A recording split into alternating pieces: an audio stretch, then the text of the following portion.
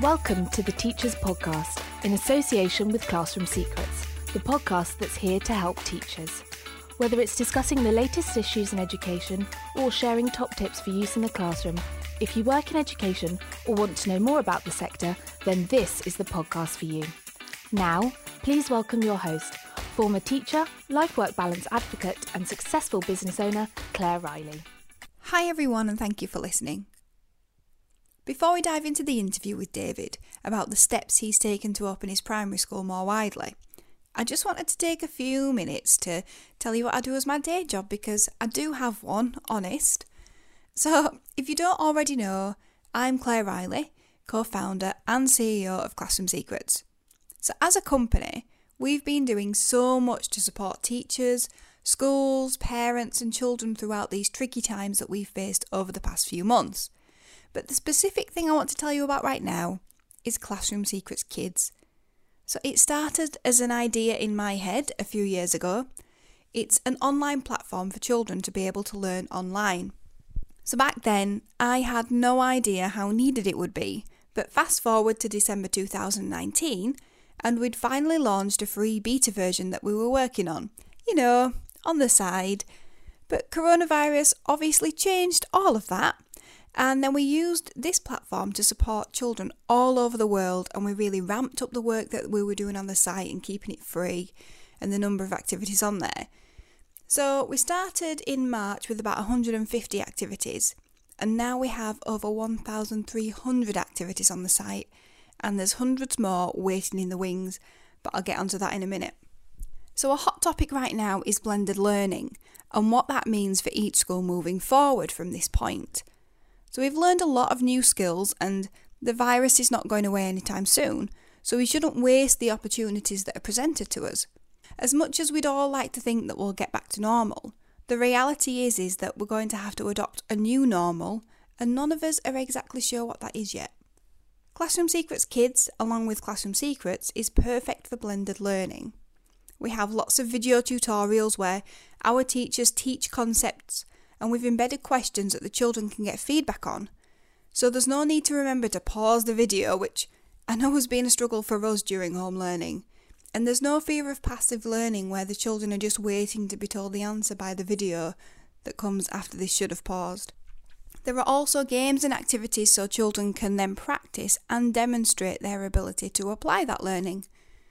So why am I even telling you all this? 1. I want to make sure that you know about it so that you can get the best out of an amazing free service that we're offering. It's only free for a few more days, so go to kids.classroomsecrets.co.uk and set up a team for free if you haven't already. Number 2, we've recently added a new feature where you can assign activities for your children and it shows up in their to-do list. You can also see who's completed it and the score that they got. And number 3, later in June, personalised learning is coming to Classroom Secrets Kids, where you'll be able to select programmes of learning for children for reading, maths and GPS. We'll work out what your children know and then guide them through teaching videos and activities to teach them what they don't know from the year group objectives. Then we'll package all that data up for you so that you can be really informed and spend your time with them in a really focused way where it really matters. We wanted to create a tool that would really easily assist you with blended learning going forward and help you give each child a personalised learning experience wherever they're learning from. We've got hundreds more never-seen activities waiting for your children to help them on their new style learning journey that none of us ever thought would be happening right now. So thank you for listening to that. I don't often talk about Classroom Secrets on the podcast, but I feel it's really important to let you know right now about how much value you can get for free. It might just really help you with your life-work balance and also help your children with their learning too. So in this episode then, I remotely interviewed David Sheriff, head teacher at Loughton St Mary's CE Primary School. I chatted with David about how he's reopened his school more widely from the 1st of June. We talked rotas, class sizes, home learning, staff and pupil numbers. So I hope there's something that you can take away to consider at your school, whether you've reopened more widely already or not. Let's get to the interview. So So, David, thank you so much for joining me on the Teachers Podcast today. Oh, you're very welcome, Claire. Thank you for having me. So, basically, your wife volunteered you up at the I know, last she's minute. very good. She's very good like that, you know. I put a thing out on Facebook, and she contacted me within a few minutes, really. I think, yes, my husband is up for this. Yeah. So, thank you. Thank you to your wife. I might be the boss at school, but she's the boss at home, clearly. Well, that's generally the way, isn't it? Absolutely. So you're going to talk to us about opening up your school to a wider variety than just key worker children. So thank you for that. I think this is going to be really helpful for so many head teachers, SLT, going forward to learn from your experiences. So do you want to just give me a backstory, just to start with, like, how did you get into teaching? What are you doing now? Yeah, sure. Well, I always knew from a fairly young age, teenage years, that I wanted to go into teaching. My family are all in education in some form, so despite the best efforts to put me off or whatever it might be, they didn't. No, it's nothing like that. They actively encouraged it, and I think when you're young, sometimes you just need a bit of a vision and a bit of a focus. So unlike a lot of my friends who weren't quite sure what they wanted to do when you grow up, I was quite clear on what I wanted to do, and following in sort of the family footsteps, going into education. So went through school and did my GCSEs, A levels degree, and then did a postgrad at the end of it.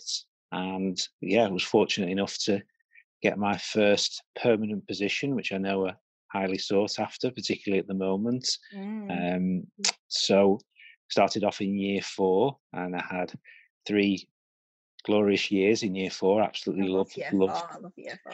Yeah, love that age group. They just start to come into their own and develop their own personalities in that summer term, and then you hand them over to the year 5 teacher.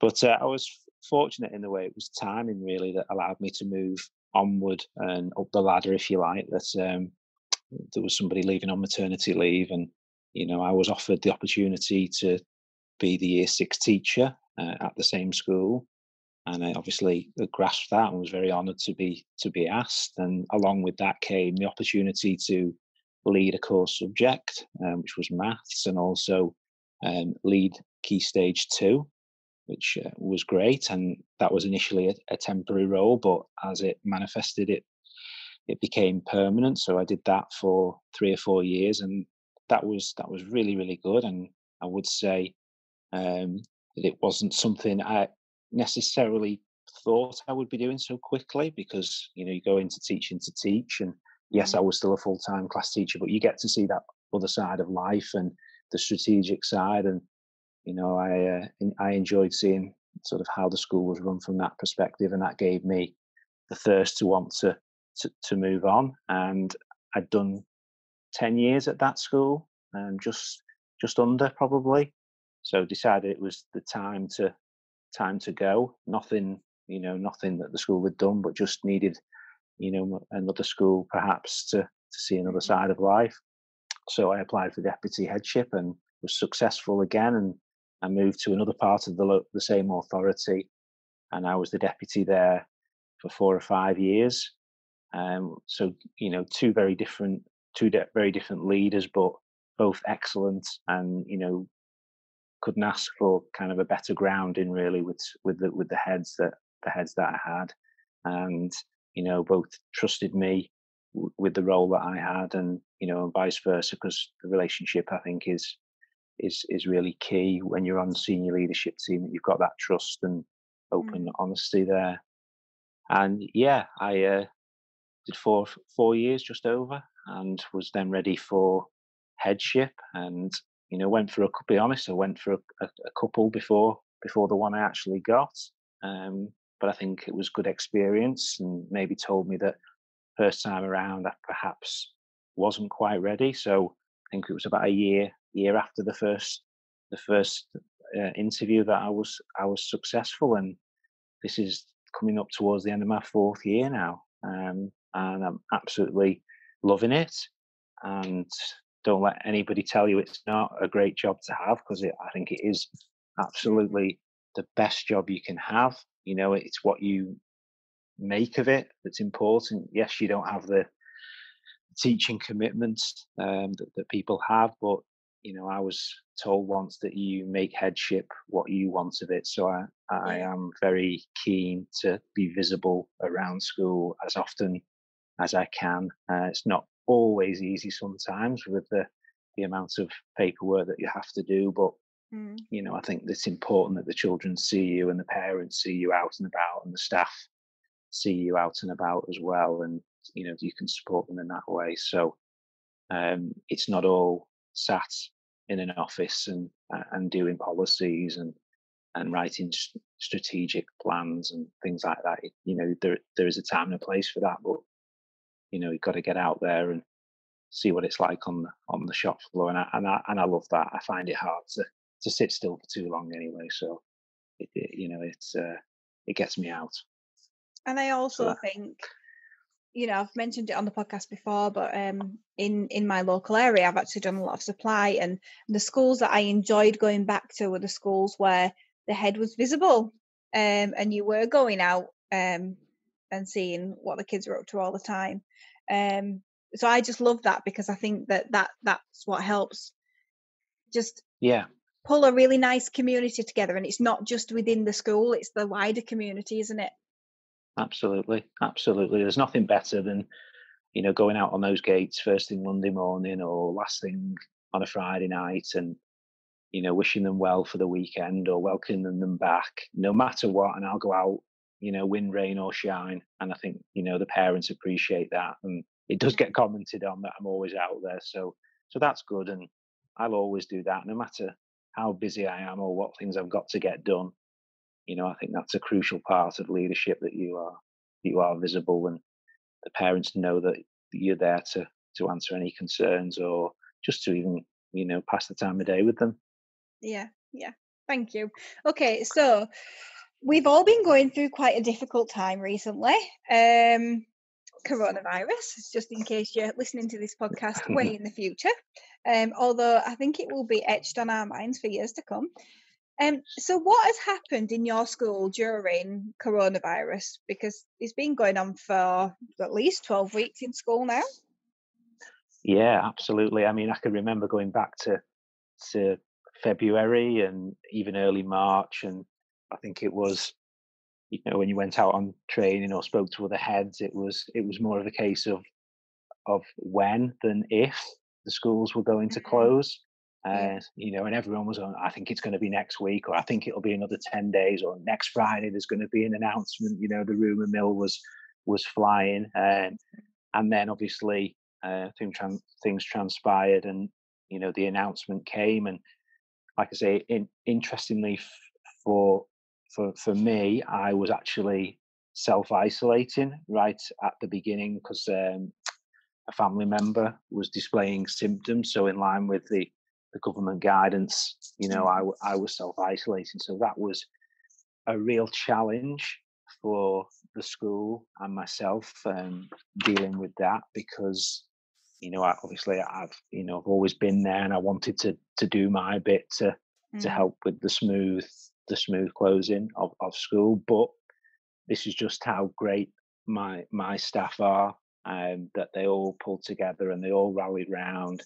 And yes, obviously I was involved from a distance, phone calls, Zoom meetings, but I just led a great team of individuals, and it was really sort of heartwarming to get the regular updates from the deputy or the business manager when she wasn't available on just what actual teamwork was going on, to make this happen. And not just staff as well, but the governors, and their support. And the children were amazingly focused and sensible and calm, because you can imagine, they were hearing a lot and seeing a lot, but they remained calm. And I also must thank the local heads that I work very closely with for their support as well, and the local authority for their support in the closing of schools. And I think it was really important to have those close links right at the outset. And obviously, we had our own plans in place for our key worker and vulnerable children, and we had a staff rota where staff were either in school with our key worker and vulnerable children, or they were working from home, and that worked really well. And that was certainly not set in stone by any stretch of the imagination. It was very fluid.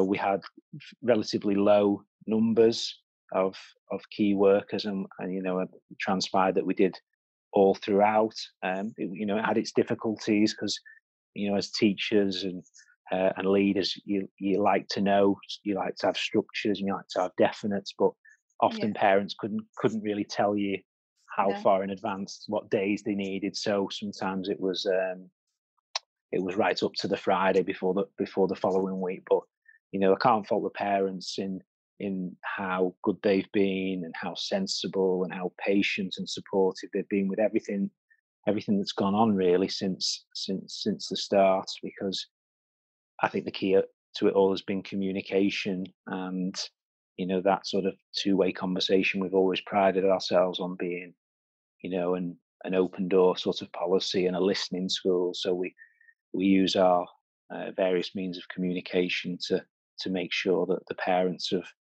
got the answers that they need.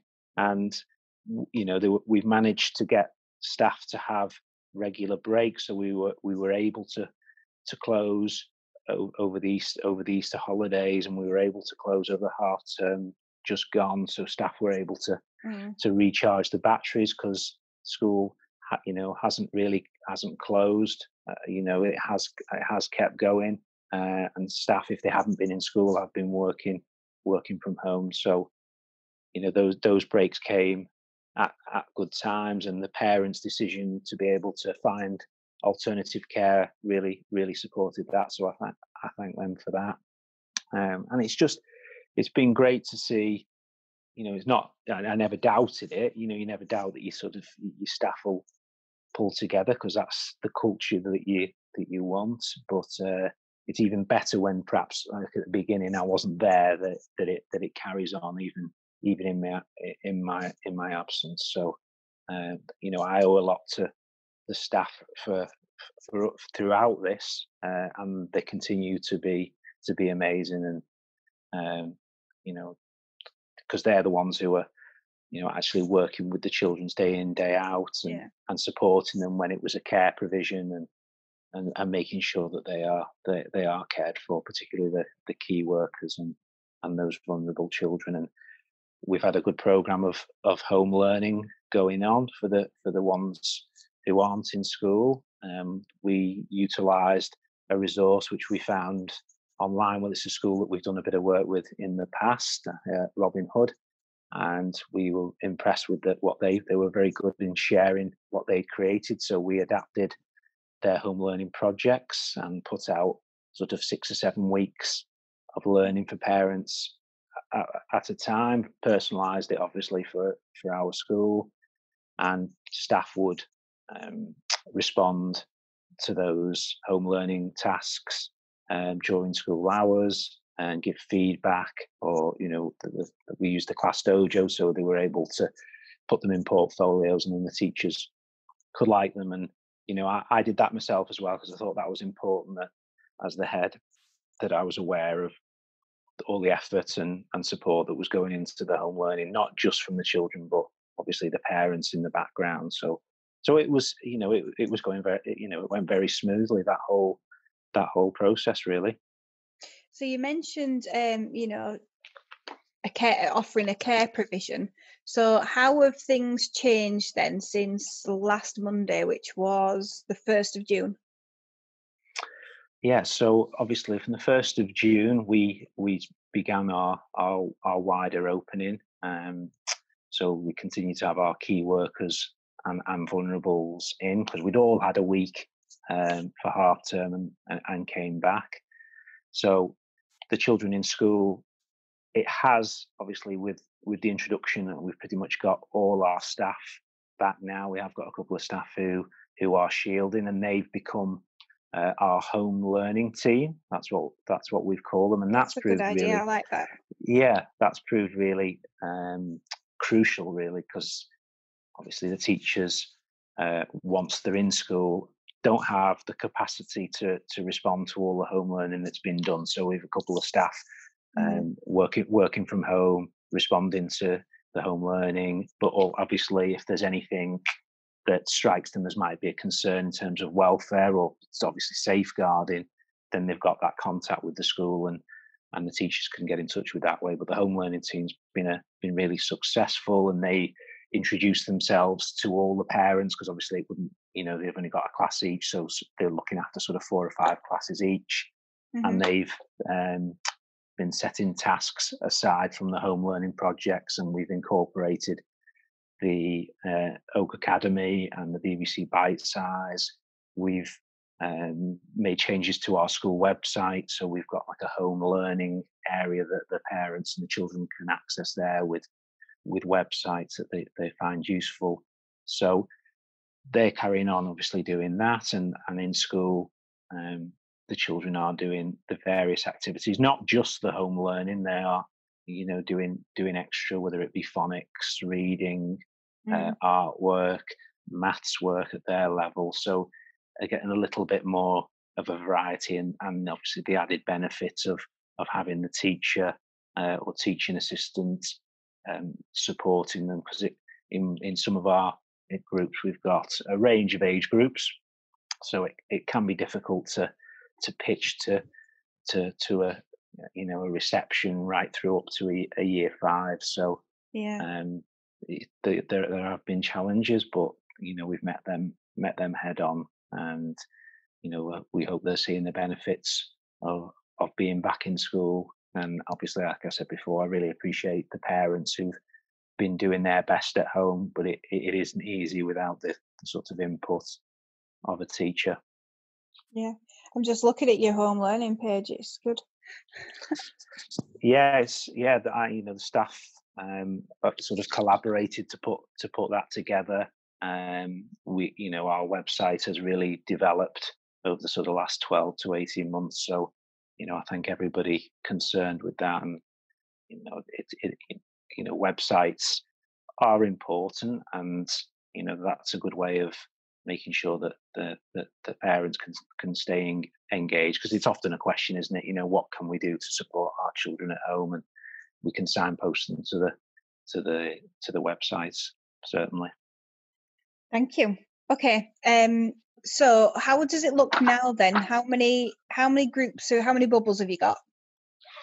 Right. So I think it's important that I mention from the outset that our numbers have remained relatively low in comparison to other schools, both locally and nationally. So, we've got obviously our key workers that are back in, and we've got them split into 2 groups.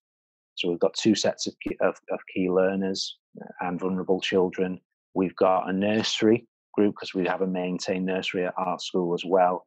And obviously, in line with the government guidance, they were one of the priority year groups to bring back. So they're coming back 5 mornings a week.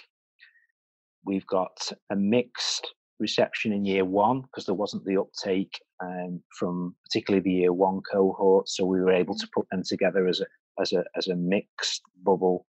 And we've got our year 6 group as well, so we've got them on a week off rota at the moment.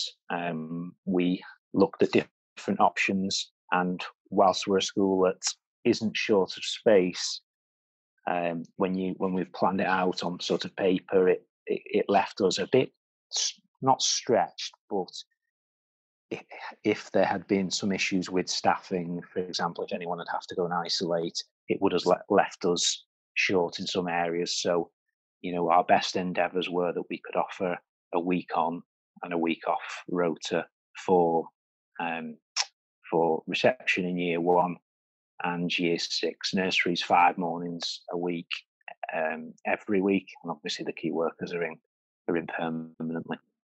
Mm-hmm. One thing that I love about this, and about, to be fair, like Great Britain really, is that sometimes in other countries, like, there's a set way to do it, and I know that sometimes that's frustrating, but it does allow us to be creative. We can be creative more with the curriculum. We're creative in the way we do things, and you've just given a lot of ideas that other head teachers might be able to take on.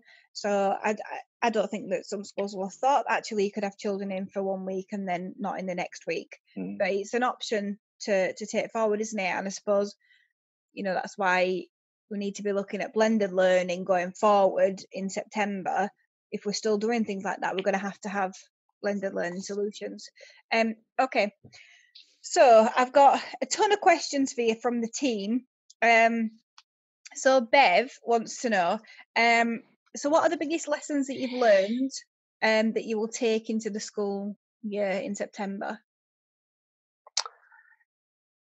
I feel that the power of the school, and I feel like this is not necessarily something I didn't know, but the staff, how important it is to have that trust and the backing of your staff, because you cannot do this alone in terms of your own school, and it's important that you use your distributed leadership and obviously involve them every step of the way. And communication has been key, and obviously we've been communicating in different ways, like we are now, virtually, and we've had several Zoom calls each and every week, but keeping them up to speed and keeping in touch and checking in with them, I think they've really valued that.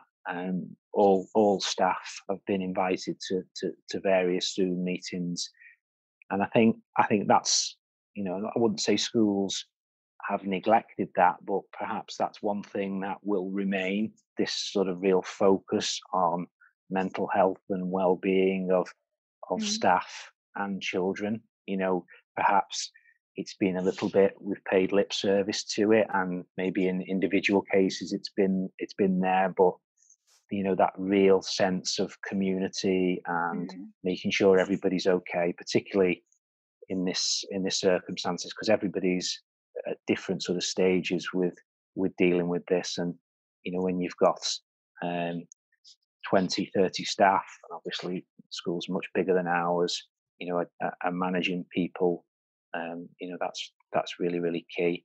And I've really prioritized staff well-being and welfare over the last 3 or 4 months, more so than anything major strategic or too operational. It's really been how are staff and how are they finding it. So I hope that for everybody that it draws everybody closer together, as not just a staff, but also a school community. Obviously there's a real good feel factor when you're out and about in the public and everybody saying hello to each other and acknowledging everybody. Let's hope that very much stays, once all this is over, and relationships, even those ones who perhaps have been harder to engage with on a normal footing, that those relationships have developed through this, because they've had to. You needed regular communication with parents, that those relationships stay there, because it's definitely to the benefit of the children that everybody is sort of singing from the same hymn sheet, and there's those open lines of communication. So I would say really key. I know it's not rocket science, and your listeners won't think, well, that's an obvious one, but it's the depth of the communication, I think, that's been really crucial. It's not just skimming the surface. It's is everybody informed? Can everybody make an informed decision from this? Is that letter that's gone out, is that email going to answer the questions? Or it's been everything that we've put out, we've reviewed, we've read it before it's gone, to make sure that it is of the right detail, but without bombarding them at the same time, if that Yeah. makes sense. Because particularly with parents, if you've got a messaging service, it can be overwhelming, particularly obviously if they're at work as well, that they're trying to do their day-to-day role, and school are sending rafts and rafts of information. Yeah, it's difficult, and I do think communication is key. One thing that I think is really interesting is that I don't know why, but this remote kind of working situation that we've got, or everyone being remote, it's kind of thrown up a lot of truth that maybe we haven't seen. So when you're talking about well-being, all of a sudden you have to actually focus on the well-being. What you can't do is give someone a cake and pretend that's well-being. You actually have to talk to people and find out, how they're feeling. And I think that is really interesting. And even us at Classroom Secrets as a team, we've sort of seen things that we should have noticed before, but we haven't. And you kind of think it will be the opposite. Like, you're in the same space as a person, you think that you will be communicating well, but actually you kind of need to not be together to find out if you are. It's so odd. Yeah, and this may be one of the things that does stay, doesn't it? Beyond this pandemic, this way of communicating now, that everybody has adapted so well, regardless of your experience with technology or this way of communicating. I think this will probably stay, because people have proved that they can stay connected different ways. I think it's just so much more acceptable as well to sort of jump on a Zoom or whatever. And I'm kind of a little bit excited about that, because I'm thinking, it means I won't have to go sometimes on a train to some places, or a plane, whereas I could probably just do that quickly. And video call, I think we're a lot happier to do video calling as well, which is really good. And I think you make a good point there. Just going back to the original question, is around adapting. I think that's been a big lesson for everybody. Being able to adapt to new ways of working has been really, really key. We are where we are with this situation, and it's about accepting that this is the new norm for however long that we don't know.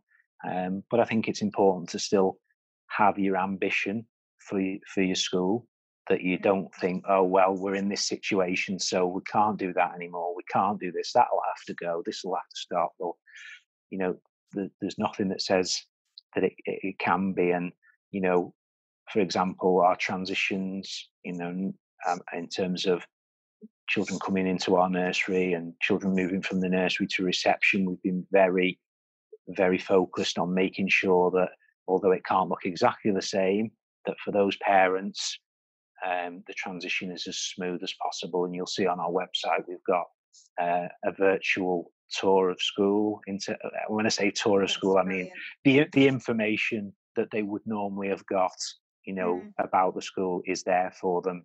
And next week the week after, we're doing some Zoom calls to our new reception parents as well. So obviously they would have got an evening where they'd come to school and meet the staff and, really start that relationship as we mean to go on. But I've still got that ambition to make sure those parents have got or are well informed about school, and they don't kind of feel like they've been left out on a limb just because of this pandemic. So I do think that'll be great for the children as well, because we kind of think, don't we, well, they won't connect on a Zoom call because, they're only 3 or 4 or whatever. But my daughter's teacher, she's in nursery, she's been getting a lot of videos, and I do feel in some ways she's made a better connection, because she used to talk about the teaching assistant a lot more. Whereas I think that she wasn't around obviously in the videos that were sent home over Google Classroom, whereas she's built that relationship with her over video, even though it's not been two-way communication. So I do think things like Zoom calls are really good. So I'm going to skip to this question then. So how difficult has it been to prepare for reception with obviously the social distancing and everything? We have an amazing early years team, Claire. They are absolutely fantastic. Like all the staff, these staff and TAs have really pulled together throughout this whole process. And I mean, the fact that we've been on lockdown has given them the opportunity to tidy certain bits of the outdoor provision they didn't need to be in, but they gave up their own time to come and jet wash, the outside area, some of the surfaces which had got a bit dirty and looked a bit unkept, so we say. They've come in and done that sort of off their own back. So they're a great team. And, as soon as in line with the government guidance, we've made sure that what can be out is out, because obviously the provision is so key to that age of learning. And I think just listening to them and watching how they work together, it's been a real joy. And I know that what they're doing for our children is of a really, really high standard, and they've always got the children's best interests, putting them first, and they have strong relationships with our parents through the various channels that we use. So I've no issues with how our early years team have pulled together. They sort of no fuss, get on with it sort of attitude, and they deserve a lot of credit for that, as do all the staff. But our early years is in a separate building, and you rely on a lot of trust, really, that they can get on with it without too much sort of hand holding, and the brilliance and the chemistry that they've got between them.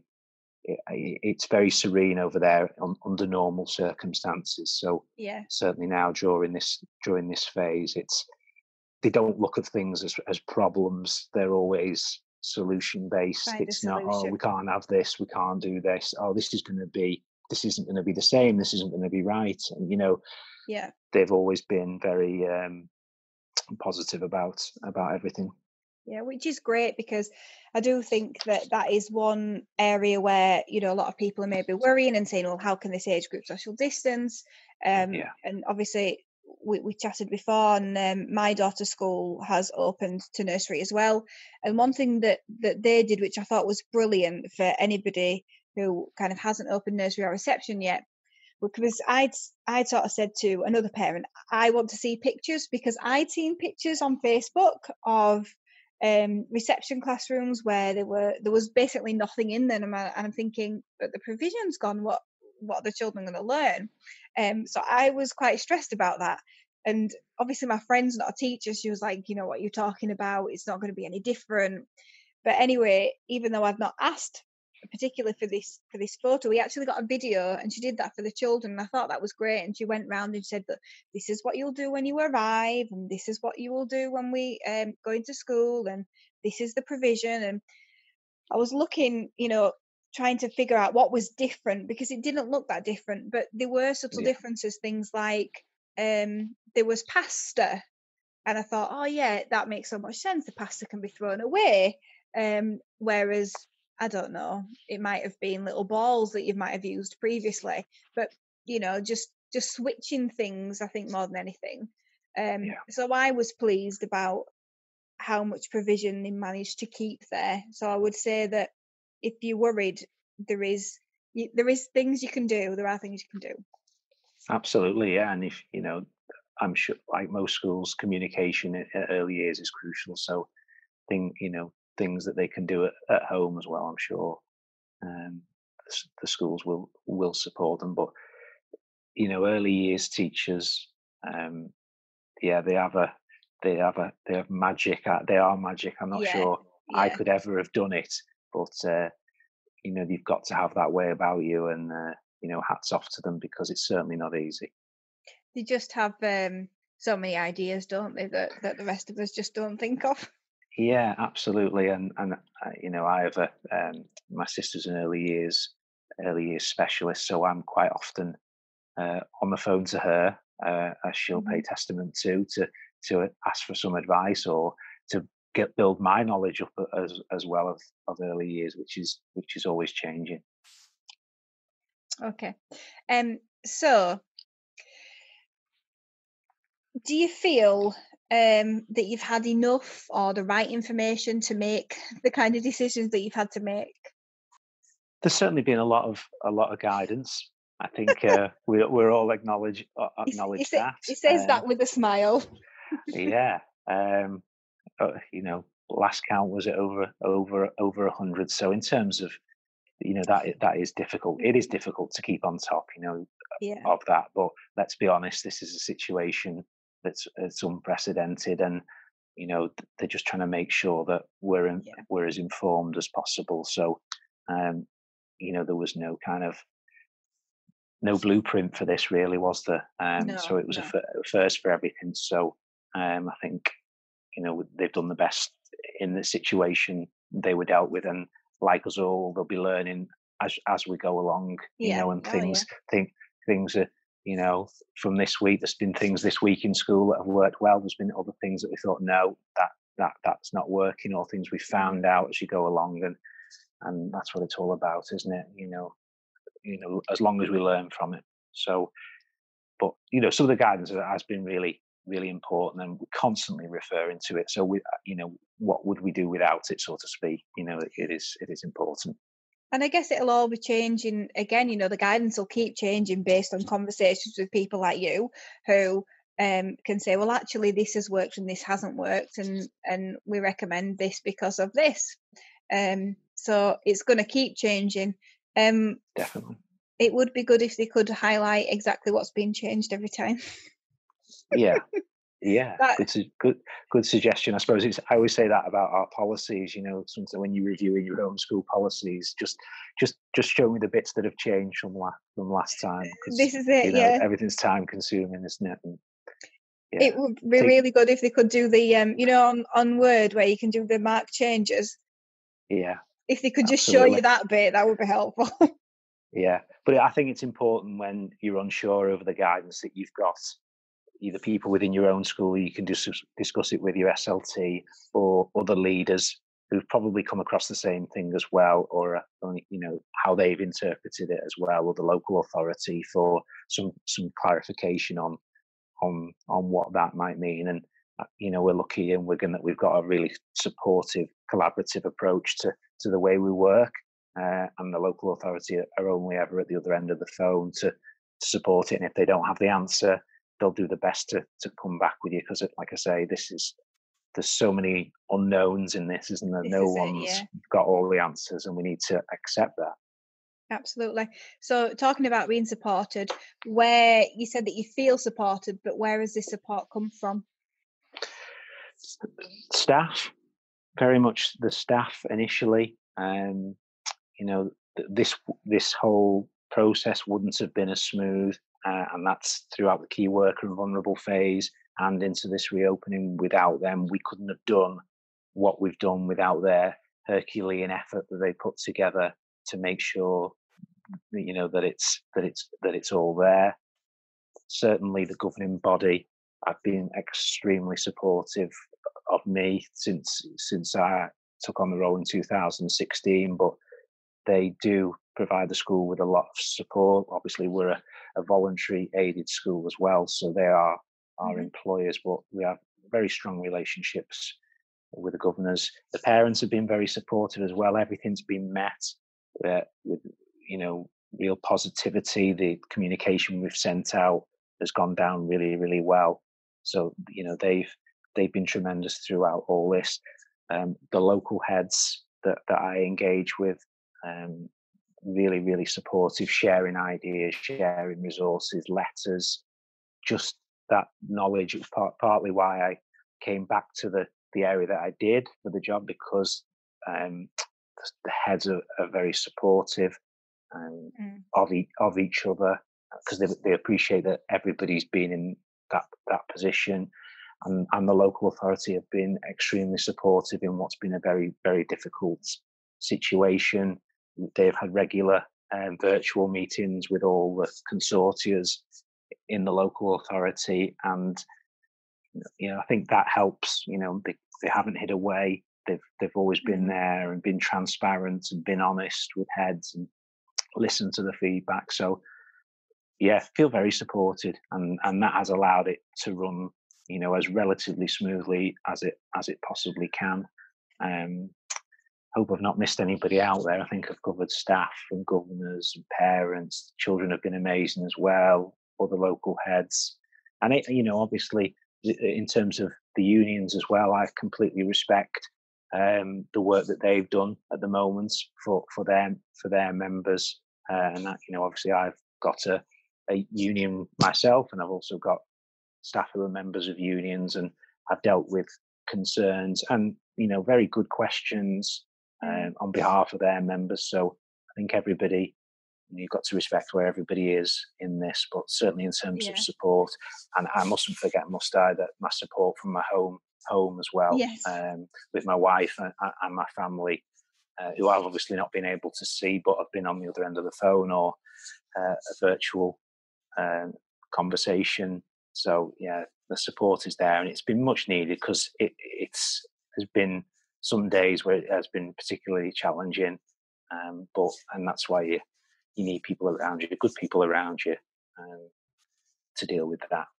Yeah, and you need to feel like you're doing the right thing, you're making the right decisions, you're going to be able to keep the children safe. And I think in particular, you mentioned a lot of support from the local authority and your staff, and that's bound to give you confidence in that you're doing the right thing, and that the children are going to be safe, and that you can put measures in place that are going to be safe. Because I think that's a key word, isn't it? Because it's not just, it's physically safe and mentally safe. That's the key thing. Absolutely. So obviously at the moment it's all around risk assessments, and we've been, making sure that everything is in place and it's been shared and it's been looked at by several sources to make sure that staff and parents and the children, everybody, governors, unions, everybody feels confident in what we're doing. Is the right thing to do. So you need sort of people around you who can support you that way, because like I said, with the staff, without them this really wouldn't have been possible to do that. So hats off to the work that they've been doing this whole time. And our children have really strong relationships with our teachers, and it's not hard to see why that always comes out particularly strongly in parent surveys as well. And obviously I am a user of Twitter as well, so it has been good to get support from colleagues that are on there as well, or ideas as well. So you're not just got your own locality as well, as there's other ideas being shared on Twitter. Obviously, you have to take some of it with a pinch of salt. I think everybody would appreciate that. But it has been a useful resource to see where people are at. And I personally have a leadership development coach as well, and he's been incredibly supportive through this whole time as well, and given me lots of advice, and kept me sort of focused when perhaps it's you've had a bit of a wobble, are you doing the right thing? But he's sort of reassured me that we're doing the right thing for our school community. Yeah, and as a leader as well, I know how important that is, to have somebody else who understands the position that you're in, because until you're in that position, and not many people ever get to be in that kind of position, if that makes sense. And you need to be able to talk to people who understand, who can kind of guide you on the right path. Okay, so what have your personal challenges been through this process then? Obviously, like I said right at the beginning, it was the self-isolation. That was obviously a first, but I had to show that leading by example and follow the government guidelines, and stay away from school, and make sure that I wasn't wouldn't be spreading any infection that way. But that was difficult, because all teachers and all your listeners will say, even when you're off school and you've had a day off sick, you still have this tremendous feeling of guilt, that you want to be in there, and that you are somehow affecting the children's education, even though probably you not being there for 1 or 2 days of their life isn't gonna make too big a deal in the grand scheme of things. But I was feeling guilty that I wanted to be there in what potentially was one of the most challenging times in education. But I could do only do, I was doing my bit from afar, and that's where you've got to trust. So, do you feel like you've had any more support from the community, or has there been a rise in community spirit during this challenging time at all? I do feel as though we do have a strong community where I work. We obviously are a church. We're a church school, so we get the support from the local church, and the local reverend has been keeping in regular contact with me, and he's been obviously adapting whilst places of worship have been closed as well. Yeah. And he's been doing virtual services and worships and thoughts, and the staff. I've been sending those to the staff, and they've found them a real comfort at this time for their family. And like I said earlier, the parents have been really positive in terms of the information we've given them and the decisions that we have made. They've understood why they've been made, and they've all been made obviously with the best interests and the safety of their children and the staff. That's what it's always about. And I do feel as though relationships with parents who potentially have been harder to engage over the years have improved. So that could be one thing that we take out of lockdown, is in sort of that improved relationships with a wider range. So yeah, I would say that there is a stronger community feel. The parents obviously put the trust in you to look after their children for 5 days a week normally, and whatever it is now under this adapted situation. So that's a very sort of powerful position to be in, and we need to make sure that we do right by them. So the communication has been key, and that certainly seems to have been met with a lot of positivity, and the governing body as well have been rallying round and pulling together. Not that they sort of haven't ever before, but they can sometimes feel a little bit like, well, how can we, we can't come in and but certainly the messages that they've been sending me and messages to staff to pass on as well have certainly come at the right times and been a good pick me up for staff if because these long days, and it's mentally and physically tiring, so that they know that they've got people supporting them from all aspects. Yeah, which is great. And I actually feel like I know my daughter's teacher more as well. So I assume that lots of parents must feel a better connection to their children's teachers, which is so weird because we're not able to see them. Yeah. But it's just a different kind of connection, and I don't think that will be a bad thing, because I think it'll help make advocates more supporters of the school. So blended learning is a hot topic. What do you think blended learning might look like? Have you got any thoughts of how that could work possibly in your school? I think that it's it's the $1 million question, isn't it? Really, on everybody's lips is what's it going to look like in September? Are we going back to normal? In an ideal world, I think that's what we're all hoping, that things go back to the way that they were, and we're able to bring more children back in.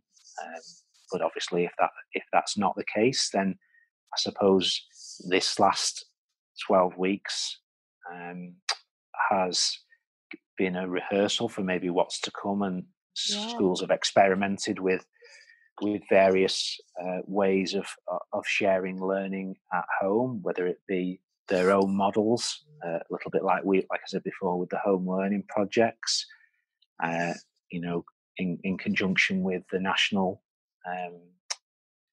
online Academy and Bite Size, I think, should we not return to everybody being back in school, that they'll be still very important. So it'll be a combination of those things, because it is difficult, as a parent myself, when you're teaching at home and parents are still working from home, and there might be several children in the family, you're split 2 or 3 ways, and you feel as though you can't give them that full attention that they need.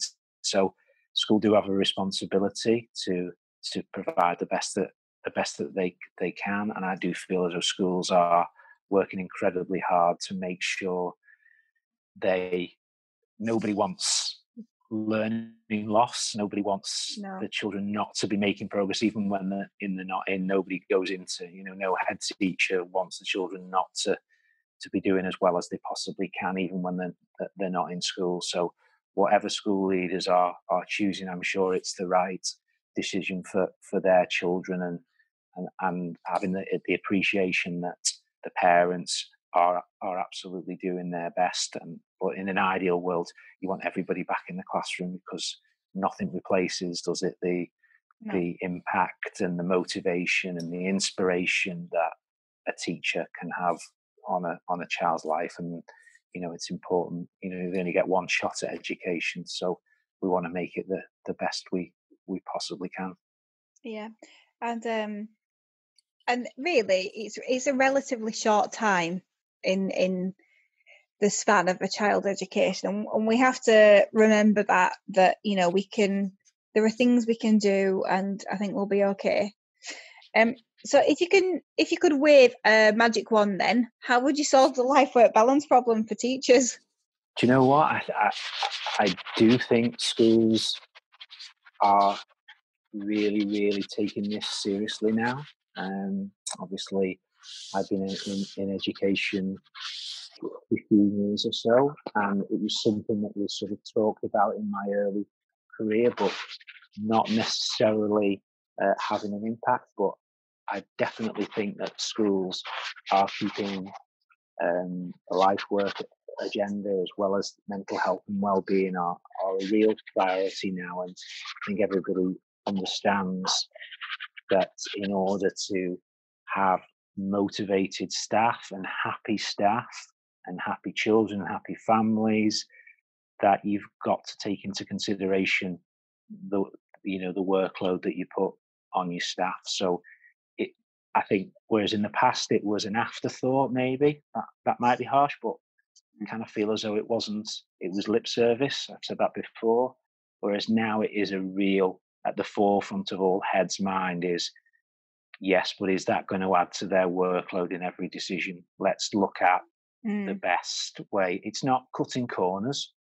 It certainly isn't that. It's, what are there other ways of doing this that are just as effective, but are going to allow teachers more time to do what they're good at, which is their actual day-to-day learning. So I genuinely do think that that education is moving in the right direction in terms of work-life balance, and schools are doing all sorts of wonderful things to make sure that their staff are happy and well looked after. And that's where Twitter's been particularly good. I've been in contact with schools and seen some of their ideas of how they keep their staff happy. And I hold my hands up, I've pinched several ideas. That's what it's for. Absolutely, and they've been great. Whether it's a survival pack at parents' evening, or a staff appreciation week, whatever it is. There's lots that you can learn out there, and good ideas that just show you staff that you're doing a brilliant job. And we know it's not easy, particularly at the moment, but keep up the good work, and that we value tremendously. I also think the fact that we've had to do remote working for a while, because all the barriers have kind of been removed. I'm interested to see how that helps with work-life balance going forward, because things have had to be changed significantly. Then there'll definitely be a resistance to want to go back to some things, and I think we'll see that across every kind of sector. So yeah, I think that's a good thing. I think it's proved that that some things don't have to be the way that they were, and parents have been very good in terms of not messaging the teachers outside of working hours and things like that, and emails, making sure emails aren't sent outside of those hours. And I think people have been able to do that and understood that. And so, let's hope that continues, that, so we value each other's home life, that we don't interrupt them when they're there. And I think that's been one thing, that's because we're very conscious of people's welfare at the minute, that those kind of things that perhaps were going on beforehand aren't necessarily now, and things are waiting for the right moment. And staff don't want to be sent an email at 8 o'clock at night about something that isn't important and could wait until the next time that they're in. And that means a lot to them, doesn't it? Little things like that. So having a sort of an embargo on emails and messages and things like that. You need to turn your notifications off. That's what I don't have my notifications on. I check it enough, thanks. Yeah, I tell staff to do that. I'm not always great at doing it myself, Claire, to be honest. But well, maybe now's the time. I just think I check my emails and Teams that enough. I really don't need to be notified. Yeah, definitely. Where do you think education's going in the next 10 years? I think it's an exciting time to be in education. I really, really do. There's a lot of move towards educational research and staff taking more ownership of their own professional growth, and less of the accountability agenda that staff are perhaps anxious about, but more about how to better themselves as a teacher. Because ultimately that's what I want. I want the best possible teachers stood in front of those children every single day. And I know that by strict accountability measures, that's not going to be the right thing to do. But by finding out how they want to get better, and what I can do to support them, that's going to be the real key. So I do feel as though there's been that definite shift there. I think we learn from this that communication, again, is going to be really, really important. And if schools' lines of communication haven't been as good as they could have been, maybe they're going to be improved from them. Relationships with parents, that again are so crucial. But the overarching thing for me is staff CPD. We've really sort of prioritised that, our school, and wanting them to get better, and whether that's reading an article in TES, or reading a book, or going to another school and seeing something, or listening to a podcast. Absolutely. It's getting, signing up on Twitter when there is a sort of a moral duty now for teachers to do that little bit of research. And don't get me wrong, I know that that's easier said than done when everybody's very busy. But if you want to be abreast of everything and up to date with everything that's key, why wouldn't you follow a maths guru or somebody who's on the ball and got the latest information? So we've really prioritized that. So it's, staff professional growth and CPD is something that we're really going to focus on, as well as mental health and well-being, because this is going to affect everybody in different ways. So I don't think you'll find a school in the country that hasn't probably got mental health and well-being of the children and staff on their school development plan for the next however many years, because it is so key, because it is a tough job teaching. It's a rewarding one, but it is very, very tough, and you don't go into it lightly. Yeah, it was tough, and now we've just had this massive thing that's just affecting everybody, that now has got to be dealt with on top of that. So last question then, who's your favourite teacher at school and why? Well, I have to say, I've been very lucky in my life that I have had a good education, and I valued it, and my parents valued it as well.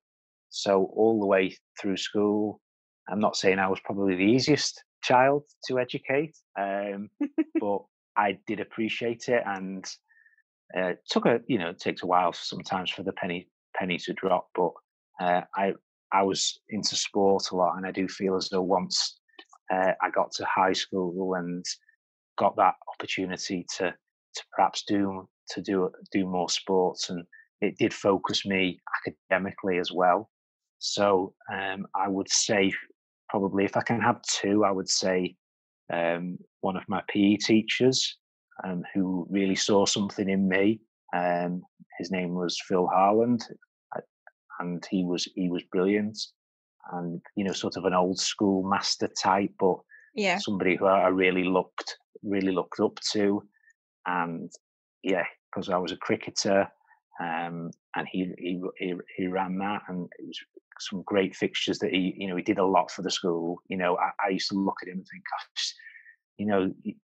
you're never at home. He gave his life, his life to that school. And I'm not saying that that's the way everybody should be, but you value somebody who's dedicated to the profession. And then I had an English teacher called Mrs. Heimers, and she was just fun. She just made learning so fun, and she had personality, and you could laugh with her, but she helped you learn as well. It was, she knew when the time was to back off, and she just had that. She just had a lovely way about her. So I mean, there's numerous, but those two stick out for me. And like I say, I was very lucky in my life that I had a good grounding in education, because my parents were very clear that it is important that you knuckle down and do the best that you could. And I had a sister who was older than me as well, and she was a good role model to look up to. And I think everybody needs that. Yeah, well, thank you. So thank you so much for joining me on the podcast and talking me through everything that you've done in your school so far in terms of dealing with this pandemic that nobody really knows how to deal with, and we're all doing our best. But I know that this will be really useful for schools, especially if they haven't gone back, or it might give them some more ideas about how to get more children in. So thank you so much. Yeah, no problem. And it's been great to talk, and obviously I'm really appreciative of the opportunity to do that. And I would just say good luck to everybody out there with the reopening.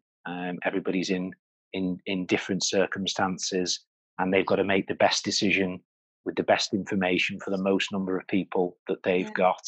And good luck with that. I suppose it's a little bit like what Laura McInerney said about it's a bit like a snow day.